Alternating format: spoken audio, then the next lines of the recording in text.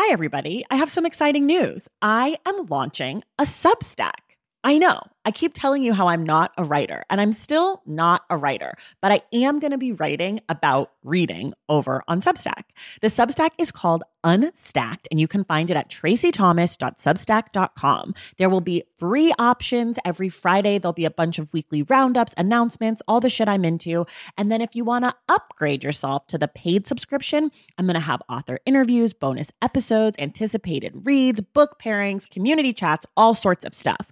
So if that sounds like something you'd be into, go to traceythomas.substack.com and join Unstacked. And of course, I've got a special offer for you. If you go to traceythomas.substack.com/thestacks10, you get 10% off your first year membership of Unstacked. You have from now until April 4th to redeem. Again, that's traceythomas.substack.com/thestacks10 for 10% off Unstacked.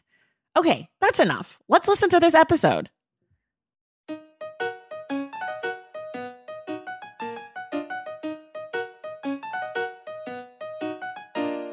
Welcome to The Stacks, a podcast about books and the people who read them. I'm your host, Tracey Thomas, and it is the Stacks Book Club Day. We are discussing The Butterfly Effect, How Kendrick Lamar Ignited the Soul of Black America by Marcus J. Moore. Our guest is Cole Cuchna, host of the Dissect podcast, an in-depth musical analysis presented in digestible episodes. We had both Cole and Marcus on the podcast earlier this month, so if you missed either of those conversations, please go back and check them out. Don't worry, there are no spoilers in today's episode. As a reminder, at the end of the episode, I announce our book club pick for December. It's a good one. Be sure to listen until the very end to find out what it is. All right, y'all. If you've been listening, you know the Stacks podcast finally has merch. I love the items in our store, and I think that you will too. And with the holidays approaching, I wanted to offer a little discount to all of you for listening to the show. I'm giving everyone 20% off from Black Friday through Cyber Monday. All you have to do is use the code BFCM20 for 20% off your purchase from Friday, November 27th through Monday, November 30th. The code is BFCM20. That's for Black Friday, Cyber Monday 20. So if you're doing holiday gifts this year, you can get something for all the bookish people on your lists, like our oversized coffee mug, our super cute dad hats, clothes for the little humans in your life, and of course, our t-shirt honoring my favorite living literary legends like Jason Reynolds, Jessamine Ward, Kiese Layman, and more. Head to thestackspodcast.com/shop and use the code BFCM20 for 20% off the entire shop. I, of course, thank you all so much for your support of this podcast and hope this small discount is a token of my appreciation. Thank you for supporting this small Black-owned business. In the same vein of gratitude, I wanted to continue to honor the folks who love the show and stick by the Stacks through it all. My Stacks Pack. They're the folks who contribute monthly through our Patreon and earn perks like our virtual book club, discounts on merch, and more. The last little perk I'm giving to anyone who signs up to be a patron this month is my book tracking spreadsheet. If you follow me on Instagram, you know it's very detailed. It tracks every book you've read, every author, every publisher, how many pages you've read, how many hours you've spent listening to your audiobooks, the number of books you've read, the author's identity, and more. So if you want in on my majorly intense and might I say incredible spreadsheet, be sure to join the Stacks Pack on Patreon by the end of the day on November 30th. All you have to do is go to patreon.com/thestacks to join, and you'll earn these perks and, of course, my undying appreciation. I could not make this show without all of you. So thank you to my patrons. Thank you to the Stacks Pack. I appreciate y'all so, so much. Now it's time for the Stacks Book Club conversation with Cole Cuchna on The Butterfly Effect by Marcus J. Moore. Okay, everybody, I'm so excited. I am here again today with Cole Cuchna. Cole is the host of the Dissect podcast. Cole, welcome back. Hey, thanks for having me. Excited to be here.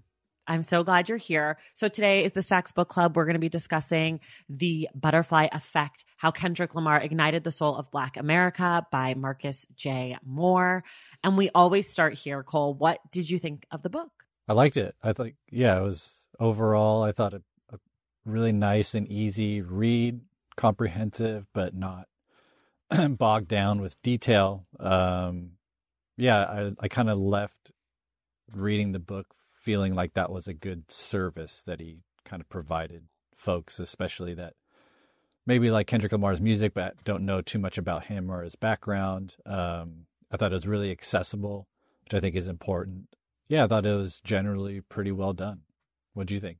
I basically exactly the same. I felt like it was really, the writing was really nice. It flowed easily. It really felt like you were reading almost like a magazine article. Yeah. Like it had that really casual kind of conversational tone, which I really appreciated.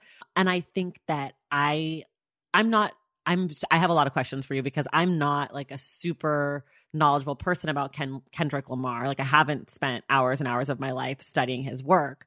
So I was like, this is great. I'm learning more about him. I was listening to your podcast as I was reading. So I was kind of like getting information from two different sources at the same time, which I thought was pretty cool. Plus I was listening to his albums just in the background. Yeah. So I liked that it was like a lot of information for me. It wasn't like the greatest book I've ever read, but I thought considering the task at hand, which was write a biography of a person who's in their early 30s, who's still actively creating work, who's still kind of like, I'm going to assume in the prime of their career. Like I think Kendrick Lamar has so much more that he's going to be bringing to us. That's sort of a huge challenge that Marcus took on. And so I think he did a really good job given those constraints. My big question for you is, because you're not like probably most people and you've done a lot of research and work trying to learn about Kendrick, what did you think of like the detail stuff? Was there new information for you? Did you feel like, oh my God, I never saw that before?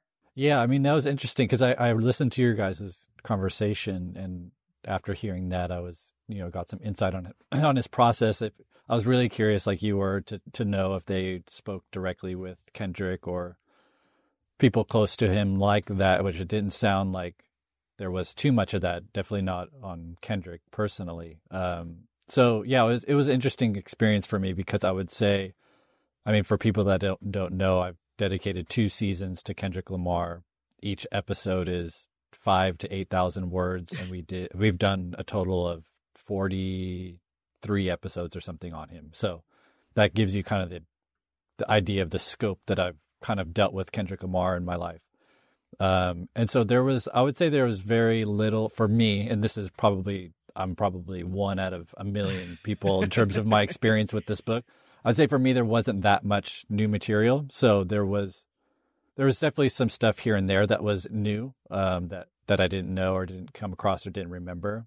Specifically like about one of my favorite parts of the book was when he went into the TDE camp and the origin story of that, which I knew generally speaking, like that story, but I didn't know. There are some quotes in there that were really cool that I thought were really, for me, were new, and like those were kind of the exciting moments for me. But I would say, yeah, generally speaking, it was interesting because he used a lot of the same quotes that I used in the podcast, only because he was working with the same sources I was for the most part, I would imagine, which is just what's already out there.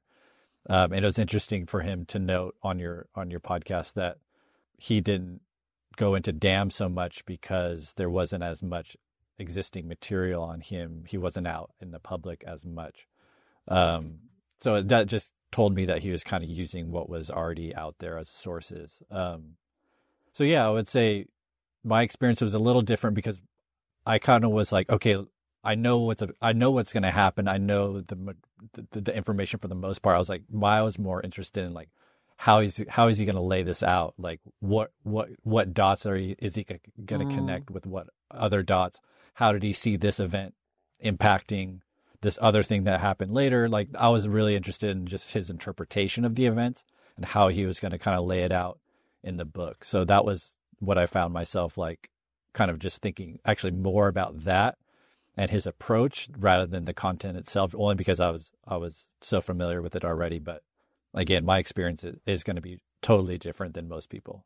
Do you feel like how you researched the book, like how you researched for the podcast, do you feel like you guys had similar sources? Like, did you feel like he got the things that he hit all the notes that you were waiting for him to hit? Like, did it feel like, okay, we've covered our bases here? Or do you feel like you found other things? I just am kind of... Yeah, I think he definitely hit all the right I would say up until Damn, I would say he hit definitely all the right things in my mind. I think we were using similar sources only because there was like many quotes that you either quoted on the podcast or used the actual audio source from in the podcast. So I think we were probably dealing with a lot of the same sources, which is just what exists on public record. So if anyone wanted to do research on Kendrick Lamar, you're probably going to, overlap. There's going to be a lot of overlap. But I did think there's some interesting, the different approaches was definitely something that I thought about. And it was cool. Like even hearing him talk about his experience with or love of jazz music in your podcast, that definitely clicked in terms of like, oh, I see why there was so much emphasis on To Pimp a Butterfly, and him talking directly with Terrace Martin and Robert Glasper. I could see why so much of the book was weighted to Pimp a Butterfly era, because that's kind of where a lot of things crossed, where he was still in the public eye, he was still doing a lot of interviews, right. But also that was such a revolutionary album. It was just like I could just see why he lived there more than other places for sure. Yeah. I mean, I think I said it to him, but I definitely wanted more from Damn because I personally really like that album. And I recognize that album isn't the one that people, I mean, it is because it's the one that won the Pulitzer, but it's not. I feel like people who like Kendrick, that's not their favorite album for the most part. I think most people are really taken by To Pimp a Butterfly for a lot of reasons. And then I think that there are some people who love Good Kid, Mad City because they want to just love, Good Kid, Mad City. But I was like, I want more Damn. Yeah. And I think the only reason why it felt the way it did, which I felt like it just kind of ended, I would say my main critique of the book, if, how I've kind of mentioned last time on our podcast, how I feel about critiquing, which I'm not like crazy comfortable with. So take everything with a grain of salt. But that was my experience of the book was, it just felt like the end just ended, like almost like a cliffhanger. Yeah. And I think the only reason I felt like that is because Good Kid, Mad City did have a lot of weight given to it. I would say the main emphasis felt like it was on To Pimp a Butterfly, but there was a good amount on the origin story. There's a good amount on even Section 80 and like that coming of age, kind of the growth. And so when we got to Damn, I was thinking, okay, we're going to get that equal proportion that seemed to be distributed throughout the book. We're going to get that with Damn. And then it just kind of ended. And I would have, I mean, the way that I see Damn, it's such a pivotal moment for him. Because that's it. And he mentioned it on your podcast, but that's the Kendrick, like that was the king getting his crown. Like To Pimp a Butterfly, everyone acknowledges it as like this masterpiece, one of the best works of all time, to be honest. But it didn't get the popularity that Damn got. Right. And Damn is this clever, brilliant synthesis of popular appeal with the same amount of intricacy, thematic weight, everything that we expect from Kendrick Lamar. Like he was able to homogenize that into Damn, which I think is one of the hardest things to do, is to make something that appeals to the masses, but also has an intellectual kind of weight that satisfies the critics and the academics. And I think it's a weirdly underrated record, because you'll hear people knock it for not being as complex or as deep or meaningful as the others. And it was kind of like his sellout record or his popular appeal record. But yeah, that there's that element of it. But like the genius is that he was able to do that and not compromise on his message. Because when you unpack it, it's every bit as dense as To Pimp a Butterfly. It may not feel like that, but when you get down to the unpacking the storyline, it's just not as obvious as of a narrative of a story that To Pimp a Butterfly, because you get the poem, you get the Tupac conversation, so it's like really thematic or cinematic in a very obvious way. Whereas Damn feels more like just a regular album. But again, when you unpack it, there's a narrative. There's a narrative that goes front to back. Right. It's all these super brilliant things. So, anyways, all that to say, I wish some of that was kind of delved into a little bit more at the end. Yeah. I think one of the things that I learned from your podcast about Kendrick that wasn't in the book as much as I would have liked, because I was sort of one of the things about him that I was curious about is his connection to religion, because that is such a huge part. I mean, and it comes up a little bit in the book, and it comes up somewhat on To Pimp a Butterfly. Like, it's there, but in Damn, like, that is basically the whole album. It's like his God album, essentially, right? He's talking about demons and angels and this whole thing. And I was really curious about that in, you know, because what I loved what Marcus did is that he would take the music and he would take what was going on and he would bring real life into it and the culture into it, and he would analyze it. So he was kind of working on these 3 different levels. And I just would have loved that for Damn, because I think that religious aspect, especially when we look at the subtitle, which is How Kendrick Lamar Ignited the Soul of Black America, I think that there is a lot of religion and questions about religion in this younger generation, especially in Black communities. And so I was sort of looking forward to that. And so it left me a little bit like, not empty, but I just felt like, oh, what a missed moment for me, because I really wanted to know more, like, selfishly. But I don't know that if I had read the book without ever listening to your Damn dissection, I would have even known that it was missing, you know, like, because I had no idea that album had anything really to do. I mean, there's the song God or whatever, but I didn't really know. I hadn't listened to it in that way. Like, I hadn't really understood it. And a lot of the references, like you're saying, because it's so complex, a lot of the references went right over my head on my listenings before. So I don't know. But for me, that was like that was, in addition to just loving Damn, that was the part of Damn that I wanted to get more information from. Yeah, I can see where that would put him in a little bit of a bind, because it was such a personal album in terms of him kind of sorting out his own spiritual philosophy, connection to God, and he wasn't, like he said, he wasn't as public about that, and he's never really seemed to be too comfortable talking about religion or spirituality so much in depth in interviews. So I could see where you might be hesitant to try to dive too deeply into a subject that seems kind of private. And that's, I mean, it's something I think about when I approach, you know, dissect, is you want to be respectful to the artist and their intentions. And I could see where maybe he wasn't comfortable in going too deeply there, only because there isn't a lot of direct source material from Kendrick about that subject specifically. Yeah. So I think maybe that's part of why it wasn't so much focused on, because you'd really have to use the lyric. At that point, it would become more of a lyrical analysis and kind of, and then you get into the subjective nature of that. And so in a book like this, I don't know if it makes as much sense to go into subjective lyrical analysis when it's so much of a biography, kind of factual based work. So yeah. Like, that's true. That makes sense. But even like the Black Panther stuff, I thought could have maybe been emphasized a little bit more, because that was, I thought, a pretty important thing that he did.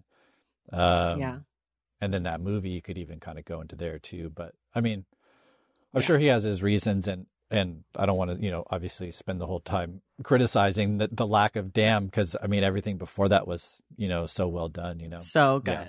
Agreed. No, I mean, the criticism of the lack of Damn for me is, I think, probably more just selfish, because that's the album that I like the most. Yeah. So I'm sure that different readers, like if you love Good Kid, Mad City, you probably feel really satiated and like really good, because you're like, great, there was so much on this album that I love, and like I got to understand the making of this album. So I think more was just like, I want to hear him talk about the song with Rihanna. Like, I want this time. Yeah. Like, I love Loyalty. I just want to hear about it. Like, how was Riri? You know, which is like totally a me thing and not really a Marcus thing. Okay, I have a criticism of Cole Cuchna. Oh yeah. It's not really a criticism, but it is I would like an addendum to the episode of All Right, I think, when you talk about the yams. Okay. Because when I heard, you're like, okay, where's this bitch? I don't okay. know. Well, just as a preface, I haven't like those are my about this first in a long episodes, time. and then those are like 4 years ago, so I don't even know what I said, to be honest. Well, good. Then I'm going to let you know. You talked about the yams in the line. It's in King Kunta. That's what it is, in King Kunta. And he talks about the yams. And every time I heard that lyric before I ever listened to your podcast, I was like, oh, this is a reference to that scene in Martin, when Martin is in the radio station and the guy's like, I have yams on my property and I have a lake and like whatever. And it's one of my favorite episodes. So you might not be this deep. And I was like, oh my gosh, that's got to be what it is. Mm-hmm. And then I listened to your episode and you talked about like, I don't know, Native Son or something. Was that the book? Invisible Man, Native Son, one of them.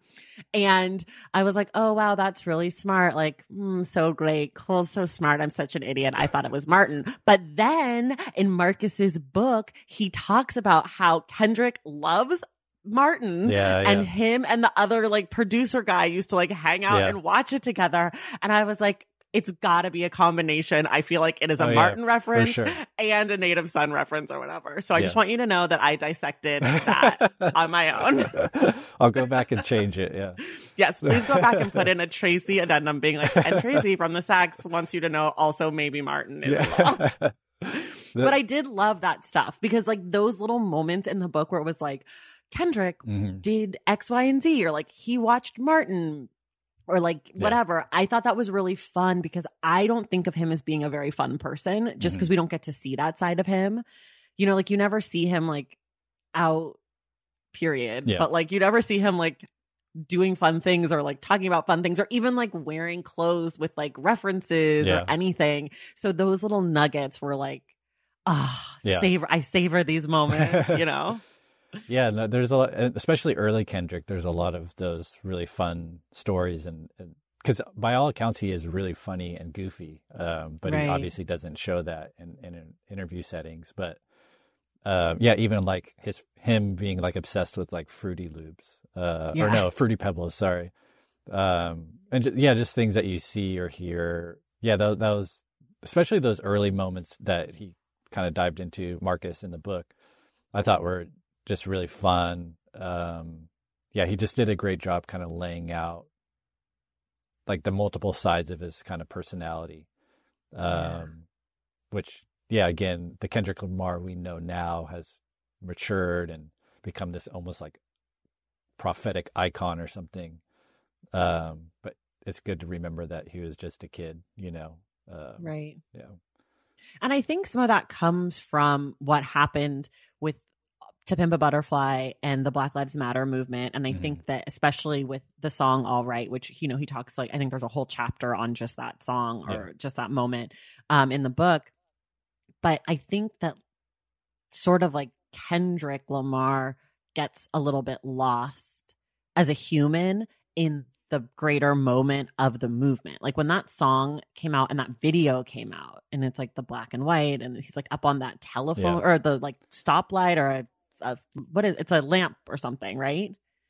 Yeah, he's it's a street lamp, but a street lamp, and like that imagery and all of that, I feel like people, myself included, were able to kind of use him as like a projector screen, and we were able to project onto him whatever we thought about him and the movement and Black Lives Matter and his music, because he sort of was a blank publicly. So it was like, oh, this is what Kendrick Lamar believes, or like this is what Kendrick Lamar is a symbol of the moment, or all of these things that I don't necessarily know that he A, asked for, or B, are true to who he is politically, you know? Because there's that part in the book where they talk about his sort of like all lives matter moment that he had very publicly, where he like sort of was like a little bootstrappy, a little all lives mattery, a little, you know, black people need to stop killing each other, in a way that, you know, we hear those talking points from people who are on the all lives matter side. And so I think that like one of the things that was interesting about this book was that I felt like Marcus did a good job of reminding the reader that yes, this album and this song kind of became like an anthem, but that wasn't necessarily from who Kendrick is as a person. And it's not that it wasn't that either, but it's like that there was a combination of this momentum and this movement and Black Lives Matter, and then also this music, and that they came together and that like something happened, you know? So I kind of like that. Yeah, I mean that moment is interesting. That his comments about Michael Brown to Billboard, I believe it was, because I see that as a big turning point for Kendrick in terms of how he decided to handle all political things after that point. Because I might be getting, I'm pretty sure I'm right in this, but it was after that moment that he stopped answering any political questions in interviews. I read somewhere, I can't remember where, they were giving an interview, and the interviewer was trying to ask something about politics, and TDE, whoever he was there with, kept interjecting like, no, like you can't ask that question. They became like, I think Kendrick became really more protective about what he said in an interview, and he decided to put all his focus, kind of thematic, political, whatever statements that he wanted to make in his art, because that's where he excels, right? That's what we know him for. That's where I think he's able to express himself most clearly. Because what you said in that, like, if you read it in it's like anything else, you take it out of context, right, it sounds kind of bad. It's basically sounds like he's saying, I think the direct quote is something like, how can we expect them to respect us if we can't even respect ourselves? But something that he said kind of in response to that in an MTV interview, which something that's always stuck with me, is he said, I'm not speaking to the community. I'm not speaking for or of the community. I am the community. Which to me, which I interpret as like, who the fuck are any of you to kind of judge what I say? Because I'm from Compton. I lived what you guys are fighting for. How could what I'm feeling be wrong? Because it is an expression of the community you're talking about. And so I always try to keep that in mind in terms of like, and plus everything else that he's done to me proves that he's not like trying to tote that like all lives matter kind of statement. I think he thinks 360, and maybe in that moment it is wrong timing or bad kind of expression of that idea. But I don't know. I always try to give people the benefit of the doubt of kind of misspeaking or especially when it's coming from someone like him who lived the experience that we're fighting kind of public or like as a group or as a nation to kind of like rectify. Right. So, but it is interesting that you can point to that interview and that the backlash that he got and kind of draw a line to where that's where he kind of started to become more private, more reclusive. And again, like, deciding that my art is going to be where I kind of put my voice and my statements. Yeah. I mean, I think there's a lot of interesting things that you said there. One of the things that sticks out to me is like what we know, from reading the book is that he spent a lot of time working on his craft, working on his music, working on his art, and probably not nearly as much time working on interviews and answering questions about politics, et cetera. And I think that that's really a smart move because that's a totally different skill set. And not to say that he can't speak publicly, like I think he does a great job, but I think that recognition of like, look, I've spent all this time to make this art, and I'm not gonna do anything that would jeopardize letting my art do what I want it to do because I'm an artist. Like, I think that that's really interesting. And the other thing is, I interpret that I am the community in a slightly different way. Yes, to what you said. And also, I think that there's this idea that because people are Black or of any community, are women, are queer, whatever it is, like monolithic. That it's monolithic. And I interpret that to be like, look, I'm just another voice that's expressing from inside the Black community, right? And like that we Black people should be more than allowed to say what we think, even if it's not, and it should be held in equal weight as other people from the community talking, right? As opposed to being like held up as whatever. But I guess what my point also is that because the music says one thing and everyone interprets, there's a song and you think the song means this and it means that to you in that moment. And so you project that onto the artist. Yeah. I think that happens a lot. And I think that's also some of what's happened to Kendrick.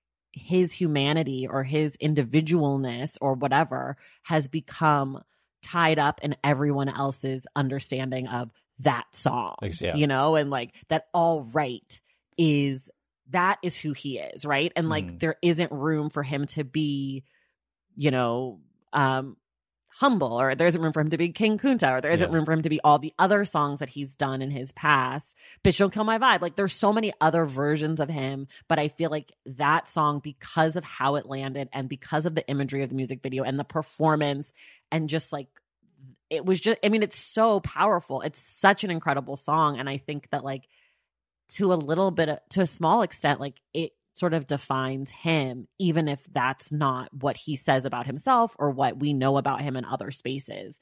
And I don't know. I think that's interesting. Yeah, I mean, and it could be both, right? I mean, it could be both seen, because he's someone that's kind of looked, and the way that I see kind of like Damn and To Pimp a Butterfly as almost like this kind of two sides of the same coin. One, and he said this directly in an interview, in a Damn interview, where he said, you know, there's Pete, you know, To Pimp a Butterfly was how to, you know, looking at the world and how do we change things as a culture and a community. Damn was looking within and how do I change the world before I could change myself. And so I think his kind of that, the whole, how can they respect us if we can't respect like ourselves, kind of was that more introspection. Like, what can we do? What can I do to kind of better my community, better myself, blah, blah, blah. But also then looking at the other side is like, how can we as a people do it? So I think he just thinks like 360. I think he's a really complex thinker.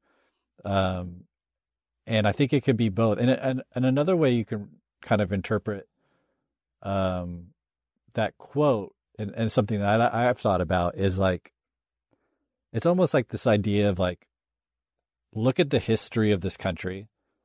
Are we going to expect those same people to do what we want now? Like, where's the evidence that we could rely on anyone but each other to make a change, right? Because for 200 and something years, it's been this same way. So, like, maybe there was that's okay. It's like, we know what that is. Like, even when Donald Trump got elected, he didn't speak on it that much because he said something to the effect of like, we already know what that is. Like, why are we going to, we know what it is. Like, this is the reality. It's been the reality.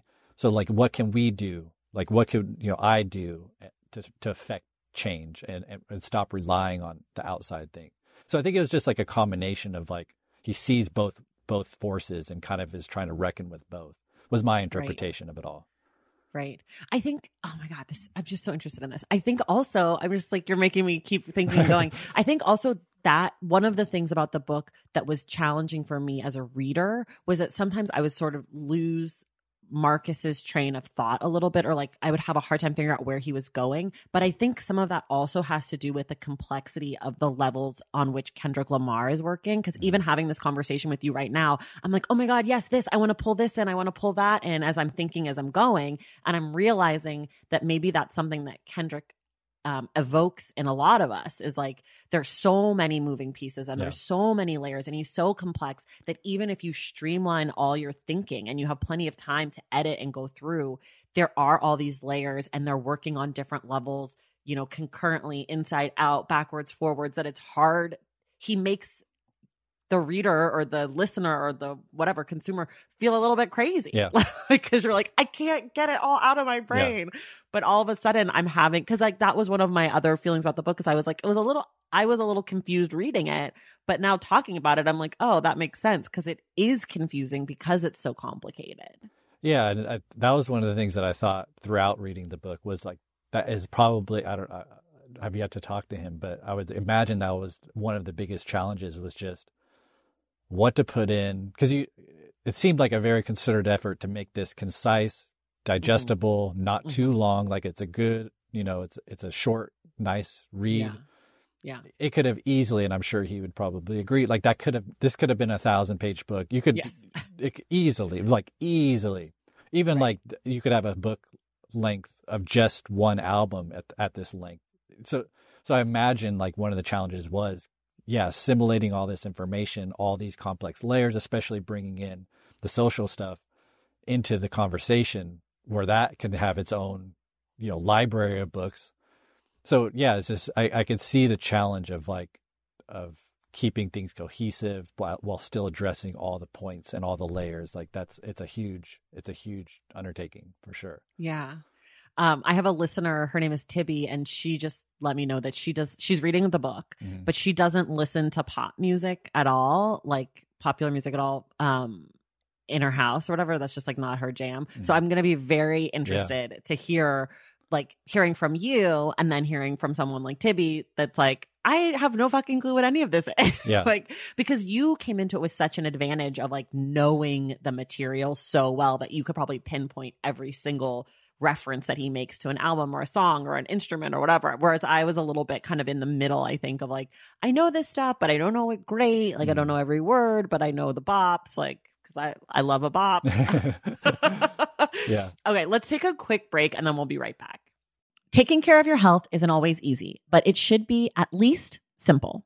That's why for the last 3+ years, I have been drinking AG1 every day, no exceptions. It's just 1 scoop mixed in water once a day, every day, and it makes me feel nourished and strong enough to tackle whatever else might come my way. That's because each serving of AG1 delivers my daily dose of vitamins, minerals, pre- and probiotics, and a lot more. It's a powerful, healthy habit that's also powerfully simple. The nutritional insurance that AG1 provides has been vital to keeping me productive and focused. It helps me cover my bases in just about the time it takes to fill a glass of water, scoop in 1 scoop of AG1, and then drink it. So I don't know, 75 seconds? With the perfect mix of vitamins, probiotics, and nutrients from Whole Foods, I'm not stuck trying to assemble it all by myself, which would have considerably worse results. AG1 saves me all the time and hassle, and it has made such a difference in my overall mood and especially my gut health, among many other things. But don't take my word for it. Go ahead and try AG1. Let me know what you think. Whether you notice you're needing more nutrient support than you're used to, or you just need an edge for a tough workout, AG1 can be the ticket. If there's one product I had to recommend to elevate your health, it's AG1, and that's why I've partnered with them for so long.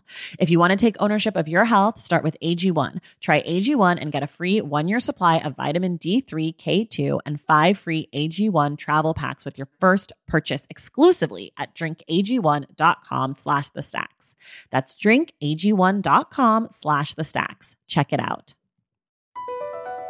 Across America, BP supports more than 275,000 jobs to keep energy flowing. Jobs like building grid-scale solar energy in Ohio and producing gas with fewer operational emissions in Texas. It's and, not or. See what doing both means for energy nationwide at bp.com/investing in America. This episode is brought to you in part by Noom. Forget one-size-fits-all diets. With Noom, you get a personalized weight loss plan that's tailored to your lifestyle. No food is off limits. Enjoy your favorites while discovering healthier habits.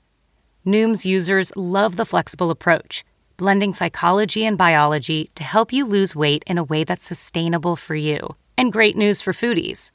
Noom just released the Noom Kitchen Cookbook, with 100 delicious, healthy recipes.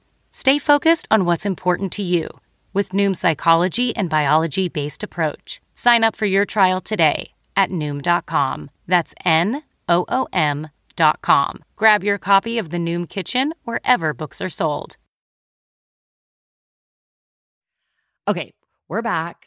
I want to shift our conversation slightly to sort of the creative process, because one of the things that I did not know about Kendrick Lamar was that I didn't even really know about Top Dog Entertainment, but I didn't really know how collectively he works. And I found that to be really fascinating. It made me appreciate his work more, because I do think that sonically his music is very rich. And I think obviously To Pimp a Butterfly is like, it's like unlike anything you've heard, at least done that well. I'm sure there are people who are doing similar things with jazz and hip hop, but it definitely, I mean, I should say not you've heard, unlike anything I've ever really heard to that level.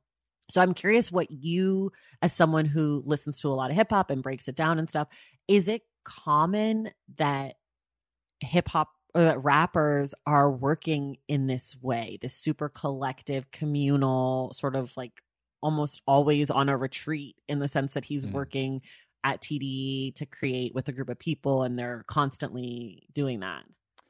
I would say the best ones, that is a through line. The best ones are always really involved. Like I'm thinking Kanye is super hands-on.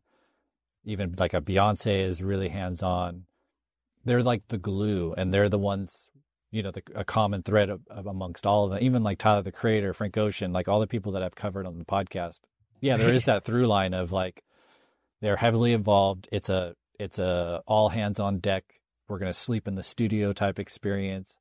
And they're the glue. They're going to be working harder than anyone. They're setting that tone. I think it's true. I'm sure you could, it probably expands outside of music as well. It's like, I think anyone working on this level of kind of artistry and excellence is going to have that in common. It's not a coincidence that the best artists are the ones that are so hands-on in every aspect, even if they're not credited as such. And you could look across Kendrick specifically, his discography, where he's working with different producers on Good Kid, Mad City, and then To Pimp a Butterfly, and then Damn. But they all have Kendrick in common. And so even though each one of those projects sounds drastically different from each other, they're all excellent, like all superior pieces of art. And so it doesn't surprise me that Kendrick is even, I don't think it was in the book, but like, he's the one that personally cut up that interview with him and Tupac. Like, he did that all himself and then sent it to them, and they heard it just like how we heard it without the background music. But like, so that's how involved he is. He's actually in some of the, even though he's not a great editor in terms of like technical, at least from my understanding, like he did that in GarageBand, the Tupac thing in GarageBand, which is like, the irony of that is amazing. But because it's a really simple program. That's what I use. Okay, some of Yeah, us are yeah. really. Me and Kendrick are really. It's not simple. It's for the brilliant people. Thank you very much. Yeah, but I mean, even like his vocal layers, like if you just listen to Kendrick, like especially like in headphones, and just listen to his vocal alone and try to ignore the music, you'll hear certain like almost like harmonies in the rap where he'll come in, or there'll be a chorus with like just multiple layers of him, and that comes. I know that is coming directly from him. Wow. And Beyonce's the same way. Like, you listen to Beyonce, especially recently, like Black Parade is a really great example of how just amazing Beyonce is as a vocalist, where she's adding layers that you feel but don't necessarily hear. And those kind of things are like those details that if you aren't like kind of dissecting it, you're not going to notice, but that's why those songs are great, because of things like that, because of that attention to detail. And that can only come from the artist, because even the best producer, like if that's not coming from the artist, you're not going to find that kind of equilibrium that you're looking, that makes a really great piece of art, where you have top-notch production, but also the artist is going to contribute just as much or more. And that's what kind of creates that kind of special quality. So it's not surprising that Kendrick is all hands on deck. And I guess your question, like, I don't think that's common, and that's what separates him. Not everyone has that ability. Right. And I mean, it's so wild because even like Kanye, who I really like his music, but I think he's a clown. Even he has like a lot of misses. Not a lot. He has some misses. I feel like so far, like, Kendrick has not missed. No, like that TDE community, like that crew, they're really diligent, and like I think they must be very self-critical. They must be able to be super open with each other and be like, that's not it. Yeah. And like, to have that kind of community as an artist, I was just really inspired by that. I felt that was really just, for any artist, for anyone creating anything, if you're a writer, if you're a podcaster, whatever it is, to have a space where you have people that can give you feedback and can help enhance what you're doing and that you trust, and all of that is incredible. But also for these like young men in a place like Compton, where like their friends and their family are being murdered and being killed, and like that there's all this other shit that's going on that, is talked about in the book, and that Kendrick is very upfront about his upbringing and his youth. Like, I just think that space, that refuge for creativity is like, it gives me chills just thinking about it, because I think every person should be able to have that. And unfortunately, whether you're from Compton or Calabasas, like not everybody gets that, you know? And I just think for Tifith to have kind of cultivated this space, like just goes to show kind of how visionary he is as well. Yeah, that was probably my favorite part of the book, was just that kind of where he did dive into Top Dog and that whole origin story, because it's incredible that all the core members were there from the beginning, you know, at their kind of just showing that they have some promise, and they kind of form this family that is still, by all accounts, heavily intact today, especially with how popular a lot of those artists got. I'm sure there's so many outside influences trying to kind of get their hands on them and influence them, but it seems like they made a really deliberate effort to just keep that core really tight. You know, Marcus said, you know, when they're on album mode, you know, no one's getting to them when they're in that zone. And they seem like they're perpetually in that zone. So it seems like they have this really kind of safe space in the studio to like create, take as much time as they need, get that feedback that's critical, keep, you know, in an industry now that is really demands that you need to be putting out singles all the time and playing the streaming games. They have not really succumbed to any of that. And I think that's why they're really one of the very few kind of camps we can look at that just consistently put out quality records, quality work, the videos. I mean, everything they put out and put their name on is usually spectacular. And I think it speaks to exactly what you're talking about, is just having that kind of space that not a lot of people, I don't think, know how to cultivate, because it's really hard, especially as when you get really that big. And so many people are seeing the dollar signs in you. They've really done a really great job about just keeping that core together.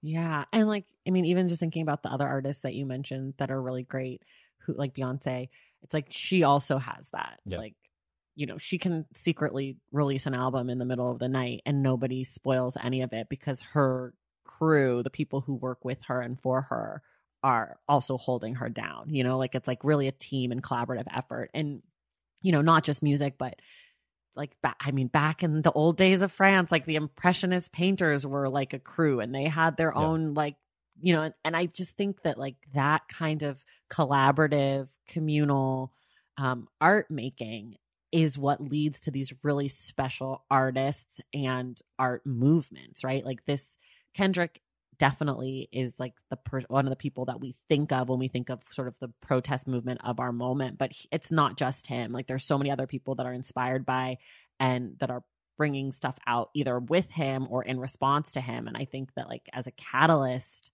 he's really, we are all culturally indebted to Kendrick and TDE for the work that they do and the sacrifice that they make to bring out really, really good stuff.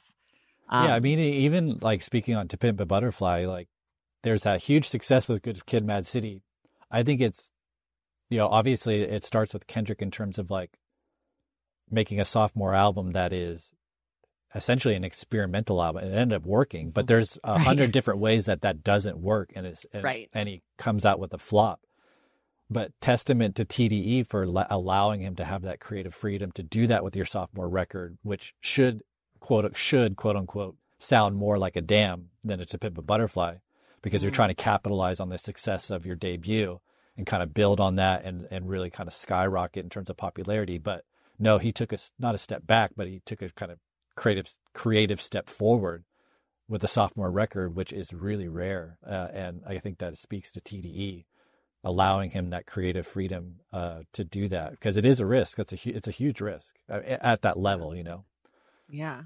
Do you have any, if you were going to just go out on a whim, I'm going to ask you to guess, what do you think his fourth album would sound like if you had to guess? I have no idea. There's rumors that it's more kind of rock influenced, but that can literally mean anything. And it might just be there's a guitar on one song and then a rumor starts. You know, you never know. Like I've heard these kind of rumors before where it's like, oh, it's this really electronic sounding, like, or, you know, they'll give some description about it, and then it's like, oh, there's like a synth in one song. You're like, okay, that's Right. not exactly what we were thinking it was going to be. So I don't know. I mean, I'm so curious because I know it's going to be something totally different if history kind of proves to be true. And I have no idea what he's going to talk about because I felt like Damn was so conclusive. And it kind of, to me, it kind of put this really nice end cap on the trilogy of Good Kid, To Pimp a Butterfly, and Damn. Like, I see him as these kind of interconnected works where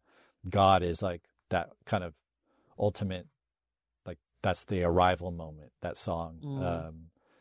So I'm really interested even what he's going to talk about. And it's weird now because, you know, Damn came out right after Trump was elected, and now he's going to have one after Trump was de-elected, or I don't know what the term is, but I feel like that's what happened more than a Biden election, was Trump was thrown out of office. So it's going to be, I'm just like, the symmetry of that is really interesting to me. And I don't even know if he's going to touch on any of that, but yeah, I'm just interested.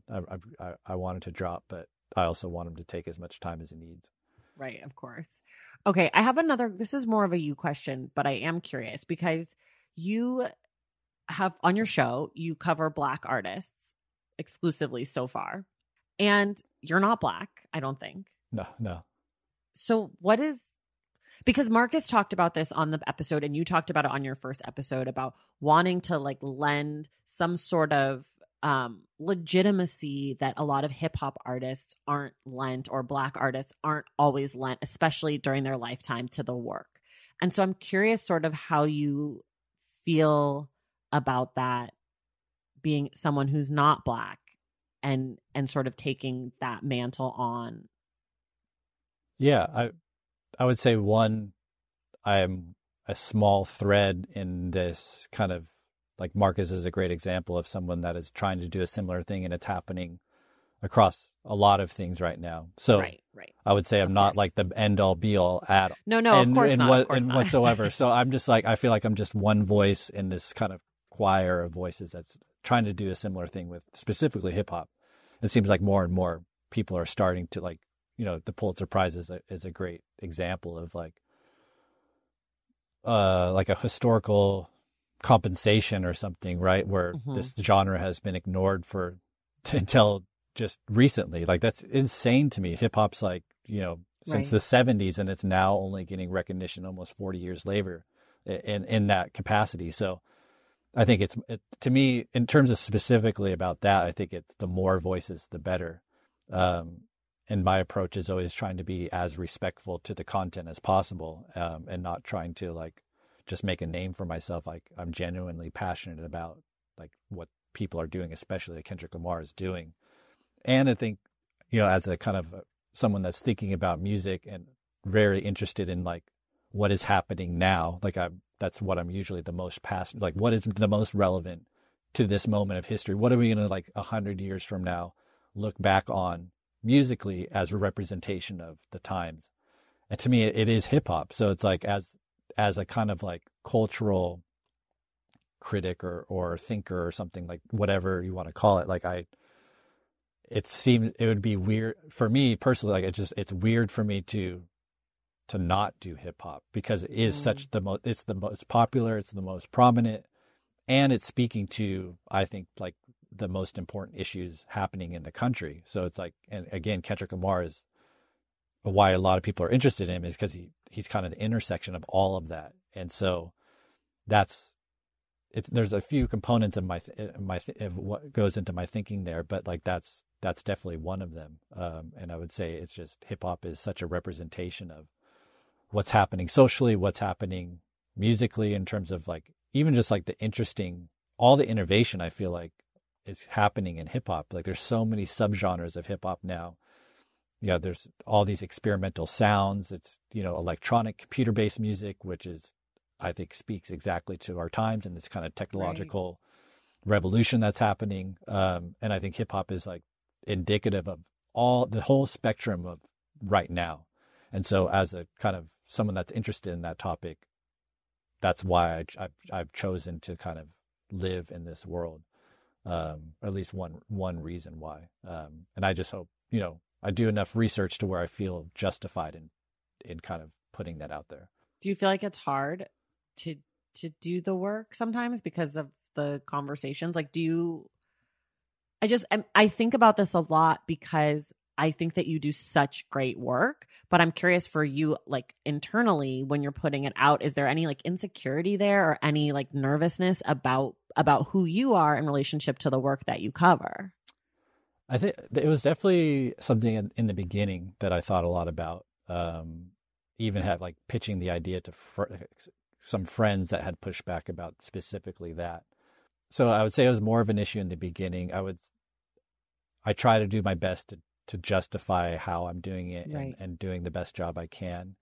But I think even that pressure early on was like, okay, if you're going to do this, you fucking better do it right. Like, you know what I mean? There's no there's no faking this, and you're stepping into a territory that you need to really know do your research and, and even like as I've grown, that was like in the early days when I was doing it all on my own. But since then, it's like I brought in collaborators, especially these past couple of seasons, who have helped give me perspective that I cannot have.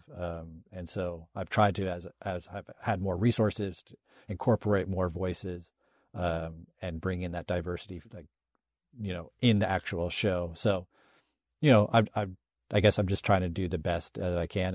And to answer your question, at this moment, I don't feel there's always pressure, like, sure, but I've kind of gotten to a point where I know what needs to be done, at least in my own mind, to do it correctly, or at least as correct as I can. And so it's just acclimated to the pressure. I think so. Yeah. I mean, and maybe if I got more kind of pushback, I would be thinking about it more. But there hasn't been much of that. So whatever that means, but, okay. That's fair. I just was curious, and I didn't get to ask you about it last time, and it was something that I have been curious about ever since I started listening to your podcast, like how you navigate that. So, and I think, I think it's something probably most listeners think about, or at least crosses their mind when they press play. Like I would assume I've heard similar stories where it's like almost like a skepticism of like, who is this guy talking about Black music, which I 100% understand, I think there's probably a lot of people that don't even listen to the show or even have push play just because of that. And I understand that too. Yeah, totally. Well, I think you're right. So I think as a listener, you can tell that you've put a lot of time and effort and you've committed to doing a good job. And I think for me, like that is great. And I also think, like, as you said, you've brought on collaborators, which I think has really enhanced the show. Like, I think the Lemonade season with Titi Shodia was like so incredible because the relationship between the two of you and hearing that and hearing her talk about things, hearing you talk about different things and like bringing your experiences and your understandings to the table just made for like such an incredible listening experience. So, I mean, I'm a big fan of yours, so I don't need to talk too much about how great I think you are. I would say like one thing too, just to put a cap on it, like the show isn't about me. Like, no, I know it's coming from my voice and it's my kind of writing, but like all I'm trying to do is figure out what the artist is trying to say, and that's what I'm trying to convey on the show. It's like I very rarely use the word I in the show ever, because it's always about what is this lyric, what is the artist trying to say. And I try to leave myself out of it as much as possible. And so that's the approach that I think is necessary, especially given my race and background. Yeah, you're 100% right. I should have also said that it's very little to actually do with you. Okay, I have two more things that I want to talk about. One is just a moment in the book that I was like, I did not know this, and that is fucking crazy, is that I didn't realize that Kendrick's big break came off someone else's murder. I felt like that was really like, because he was asked to go on tour after the other guy's hype man. Oh, got it. Yeah. Killed. Okay, yeah. And so that moment, I don't know. I guess I'd never heard that kind of like part of his origin story. And I don't know if there's like too much to say about it, but that was a moment that really stuck out in my understanding of him. And I think maybe, there's like a little chip on his shoulder, like I have to do right because someone else had to die for me to get this moment. But I don't know. Yeah, that was new information for me too. Oh, okay. And I didn't know that's how he kind of got on that role for that tour. Which, I mean, it's definitely a sad situation. Just how, I mean, talk about two experiences, like just in terms of, like, unfortunately, it seemed like death of a friend's or cousins or was a commonplace, you know? Right. And, I don't know what there is to say, but it's, Yeah, it's just something I wanted to note because it definitely stuck out in my mind as like a little piece of his story that I didn't know. The other thing is, I'm sure you knew that they were maybe going to call To Pimp a Butterfly To Pimp a Caterpillar, and then it was going to be Tupac. Yeah. Whoa, that was a little too on the nose for me. I was like, okay, everybody, a little too cute. Yeah, I don't know if it was the plan, because I don't know if people would, if he just called it To Pimp a Caterpillar, I don't know how many people would have picked up on it spelled out Tupac, especially if he just kept T-O.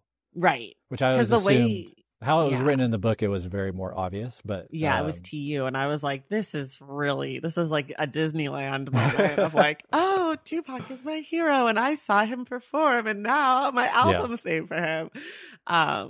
But yeah, that was another moment in the book where I was like, in a totally different way, like, oh, interesting. Glad they changed that. Yeah, he made the right move, but it's kind of perfect because there is that layer underneath the title now. And especially how Tupac is essentially referenced at least once in every single song, and then it culminates with the conversation he has with him at the end. Right. So it's like everything Kendrick is just heavily layered, even with the title. Yeah. That conversation is so weird to me. I cannot get into it. I know that it's like a big moment or whatever, but it just is like, I also hate interludes. I hate when songs have talking. Like, I love that's like one of my favorite songs, but I hate that there's like 2 minutes of talking at the end because I just want to go from one bop to another. Like, I'm here for dancing and like having a good time and listening to music and like nodding my head, and I'm not necessarily here for like a sermon. And so that's one of the reasons I don't love To Pimp a Butterfly, truth be told, is like there's a little bit too much talking for me in the album, and I like the damn flows like song to song. Like, I probably listen to Damn more than I do To Pimp a Butterfly, although To Pimp a Butterfly is probably my favorite album ever. Because every time I put on To Pimp a Butterfly, it's like more like I'm putting on a movie than an album. That's how I experience it. I can't skip a song on To Pimp a Butterfly. I can't just listen to one song. I have to listen to the whole thing all the way through every time, or I just don't listen to it. Where Damn, I feel like you could shuffle things out of order and it's still fine. Yes, totally. That's 100% right. Okay. Do you have anything else that you wanted to talk about or things that came up for you in the book before we kind of wrap up? No, I think we covered the gist. I think overall, again, I'll just say I think it was a great kind of contribution that he offered. I think anyone that doesn't know Kendrick's story, that is semi interested in him, it's worth reading. And I think it's cool to think about things that are happening now as critically as we think about things that might have happened 20 years ago and how they affected today. That I think there's not a lot of opportunities that you get, especially with music or even just like artists. We usually save our biographies until at least later into their life. So, I think it's worth reading. I hope 10 years from now, there's a second version of this, where he could pick up where he left off, and maybe Damn in retrospect, makes a little more contextual sense, and you could start there. You can very easily just start there and then cover the next 10 years. I think it's kind of cool what he did and set himself up for potentially. Yeah. And I think like writing this book in the moment while Kendrick's still in his prime and kind of thinking about things that are not that long ago. Normally, like when it's a book about politics in that way, I usually hate them and I'm not interested, but I do feel like Marcus really found interesting ways to tackle this information that made it feel like criticism, like he was commenting on the culture in a way that a lot of books that are written about like super current events or things that are still unfolding and going on don't have that depth. And so I think that is also something that's super commendable for what he did with this book. Like he really made a piece of art of the artwork, you know, or of the music. Yeah. So the last thing we always do, and I don't think this will take too long, but we always talk about the title and the cover. The title of this book, again, is The Butterfly Effect, How Kendrick Lamar Ignited the Soul of Black America. And for those of you who are listening and you can't see it, you should probably just Google the book so you can see the cover. But it's this gorgeous picture, kind of artwork drawing of a photograph of Kendrick sort of looking off into the distance with his little beanie and his little jewels all black. And it's just real. I mean, not to spoil how I feel about the cover or the title, but I think the cover is so incredible.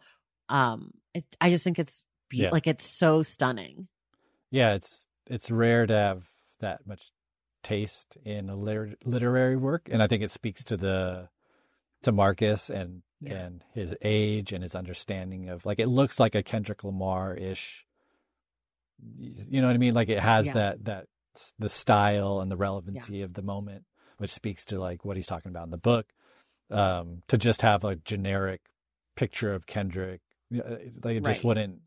It really reflects like what he's doing in the book. The cover actually reflects the approach and the taste and all of that. So yeah, it's a great cover. Yeah. And for the title, I love the title, The Butterfly Effect. I think that the subtitle for me, I wish there was more about Kendrick Lamar and the soul of Black America. I felt like it was more about Kendrick Lamar and less about the soul of Black America. And there is that stuff in there, but for the subtitle, it wasn't my favorite. But I think the title and the cover are like so perfect together. And you're right. It's not like a photo of Kendrick Lamar, like standing, holding a microphone. Yeah, like it's just really beautiful. It's beautifully done. It's a beautiful package. All right, Cole, this was amazing. For those of you at home, please check out Cole's podcast, Dissect. He's got 2 seasons on Kendrick Lamar, as we've talked about, but then he's also got seasons on Beyonce, Childish Gambino, Frank Ocean, a little mini thing on Lauryn Hill, Kanye. I mean, this shit is so good. It's one of my favorites. Cole, thank you so much for taking the time to talk with me. And everyone else, we will see you in the stacks. Thank you guys so much for listening, and thank you to Cole Cuchna for being my guest. Our book club pick for December is Citizen by Claudia Rankine. We will discuss this book on Wednesday, December 30th, and you can tune in next week, December 2nd, to find out who our guest will be for that conversation. Please make sure you're subscribed to this podcast wherever you listen to podcasts, and if you're listening through Apple Podcasts, please take a moment to rate and review the show. For more from The Stacks, follow us on social media at The Stacks Pod on Instagram and at The Stacks Pod _ on Twitter, and check out our website, thestackspodcast.com. Today's episode was edited and produced by Sebastian Alcala. Our graphic designer is Robin McCrite, and our theme music is from Tagirajis. The Stacks is created and produced by me, Tracy Thomas.